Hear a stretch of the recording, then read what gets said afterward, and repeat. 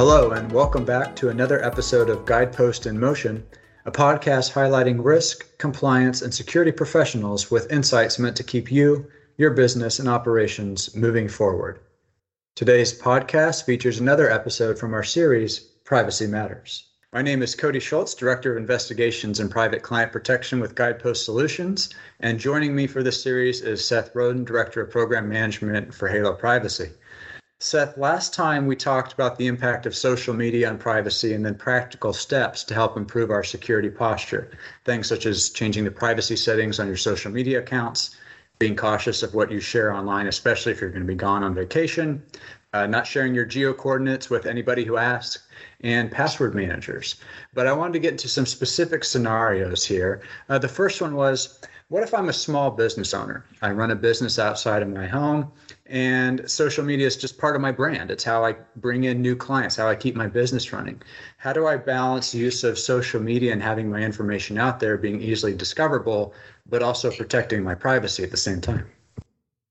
Yeah, that's a great question, Cody. And this is I think a really important topic because there are people, like you said, small business owners, for instance, that have a legitimate need to kind of get their brand out there online because it's what drives customers to their store or to their website, and they need to do that to actually run their business. So there's balancing that need to actually have some information publicly available about you, but then also making sure that you're not sharing so much information that you're putting yourself or your family or your business at risk. So just a couple things to start. One is, if you're able to have a sort of public facing business account that is separate from your personal account, I think that's a really good thing to do. That way you can have this public facing, whether it's Facebook account, Instagram account, whatever it is, that you're able to share business information, but doesn't necessarily contain a lot of personal information. Like it might have a business email address or a business phone number, or the website to your business that's available to the public. So therefore, the public knows how to get in touch with you and knows how to actually visit your site to make purchases. But it is separate from your personal social media account that actually has, personal photos, your other personal information that you just want to share with kind of your friends and family network. So I think having distinct accounts, one that is more public facing for your business, and then a second, private account that's just for personal use. I think that's one of the best ways to kind of have both sides of the equation, where you're able to share information publicly to help your business, but you're still keeping your private information private. I think another thing that is potentially a really helpful way to address this is, and I won't get into a lot of detail because I think we might have another conversation about this down the line, but there are, and we've actually dealt with this with some of our clients, where we have clients that for one reason or another, like there might be a small business owner that need to have some information publicly available, but they want to make sure that other information is not publicly accessible. There are things that we can do in terms of opt-outs. And by that, what I mean is you can actually go into the sites of these data brokers that we've talked about on previous episodes, and you can actually request that they remove your information. And so you might want your company name, you might want the company email address and the company website listed to be publicly available, but maybe you don't want your home address, your home telephone number, things like that are certainly more personal and maybe don't have anything to do with the business that you're running. So don't want to get into a ton of detail now about that sort of opt-out process, but there are mechanisms available to people that they can kind of protect themselves in that way. Okay. Well, let's kind of flip it on the other direction now. I mean, we've had clients just by nature of the type of business they do, they have to have their information out there. It's a requirement of the federal government that their information is published. And there doesn't seem, of course, to be a way around that, but it does bring up the issue of, well, what if I'm a public figure? Are they limited in what they can do in regards to their privacy just by the nature of the positions that they hold? Yep. So, I mean, yes and no.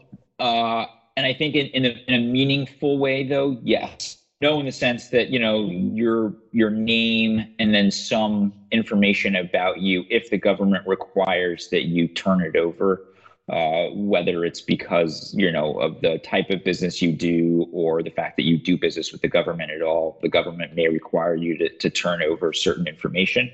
And, that information is stored in certain government databases, and it's very difficult to remove that information. However, there's sort of a difference between what are called tier one databases and tier two databases. Tier one are kind of those verified government or sort of government adjacent databases where the information is verified. Tier two databases, that's what we're mostly concerned with. Those are kind of all those data brokers that are buying and selling people's information over and over. And that the information in those databases, it's not necessarily verified. So it might not even be true information, but that's the information that is publicly accessible, sometimes for free. Like if you ever Google someone, you can often, you'd be surprised how much information you can find on someone just Googling them. A simple Google search can turn up a lot of information. Or just with paying a small fee to certain providers, you can get a lot of information about folks. It might not be 100% true, but generally there's enough accurate information in those records to paint a pretty good picture about someone. And so in the instance where, you might be legally required to turn over certain information to the government about you, there's still a lot that can be done to counteract those tier two databases and having that information removed from those locations.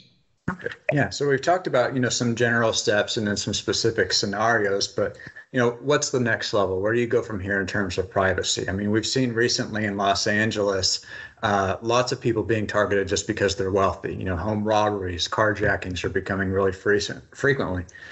So the concern isn't just with my data being sold to data brokers, but there's real physical threats that are now happening. Frankly, you don't have to be wealthy just to have a problem. I mean, we've seen, victims of domestic violence, those are getting stalked or harassed online. Like you say, people can just Google and find your home address, your phone number, maybe where your kids go to school. Doxing, we've heard about for years. This continues to be a problem. What can we do about that? Yeah, no, it's scary when you think about, kind of all the ways that people might be vulnerable, and maybe they don't even realize it. But there certainly are things that can be done and steps that can be taken to protect, whether it's people who are victims of domestic violence or abuse or have been stalked, or folks that because of their standing or their profile or victims just because of that. Something that I think is sort of always a good place to start is a vulnerability assessment. That's something that can be completed for an individual or for a company, and it kind of lets them know from a digital vulnerability standpoint what's out there on me. What can someone who's motivated, that doesn't have to, work for the government, but what can a motivated person find on me or find on my company? And this is an exercise we've done with a lot of our clients, and they're oftentimes very surprised how much information is actually out there on them. They might think, oh, there's probably a couple photos and maybe an old address and what kind of car I drive or something like that. But it's just pages and pages of information that our analysts are able to pull together. And again, some of it is based on tools that you have to pay for information, but a lot of it is just information that maybe it's not verified, but is still nonetheless publicly accessible if you kind of know where to look for it. and you're willing to put in a little bit of time and effort to find it. But detailed address history, phone numbers, family members, cars, where the kids go to school, political contributions, photos of both the inside and outside of their homes, all this information that I think a lot of people are really surprised at, that is actually out there and available to be found. And the reason why we like to start with that exercise is because without doing that, we don't really have a good idea, and therefore, our clients don't really have a good idea of what their vulnerabilities actually are. And once we kind of have that baseline, then we can actually take meaningful steps to lessen their level of threat. Whether that's putting them in sort of that opt-out process that I referred to earlier, that we can get into in a bit more detail a little later on, to actually get some of that information removed from those sites. Whether it's having people in monitoring type systems, where whether it's based on geolocation or just based on mention, if someone is a high profile individual, monitoring can be super helpful for social monitoring on social media, or if they're at a conference, having geo-based monitoring, so we can be aware of anything going on of interest in the vicinity of the hotel or the conference center.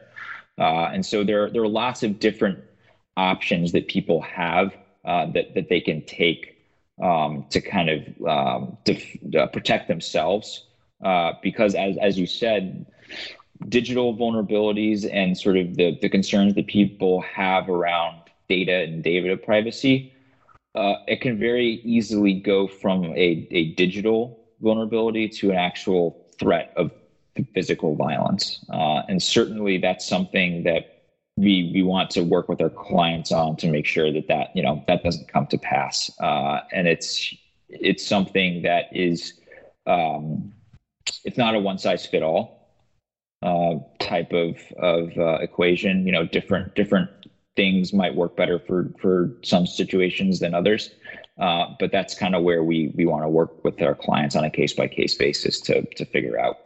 Yeah, well, thanks, Seth. I mean, there's certainly a lot to digest here. And like you said, I'd like to get it into a bit more detail on the opt-out program and how that works on another episode. But I think another thing that might be interesting is, international considerations. As borders have opened back up, what privacy concerns or steps are needed if you're traveling internationally for business or even just for pleasure? Is it safe to bring your personal electronic devices to China with you, for example? No.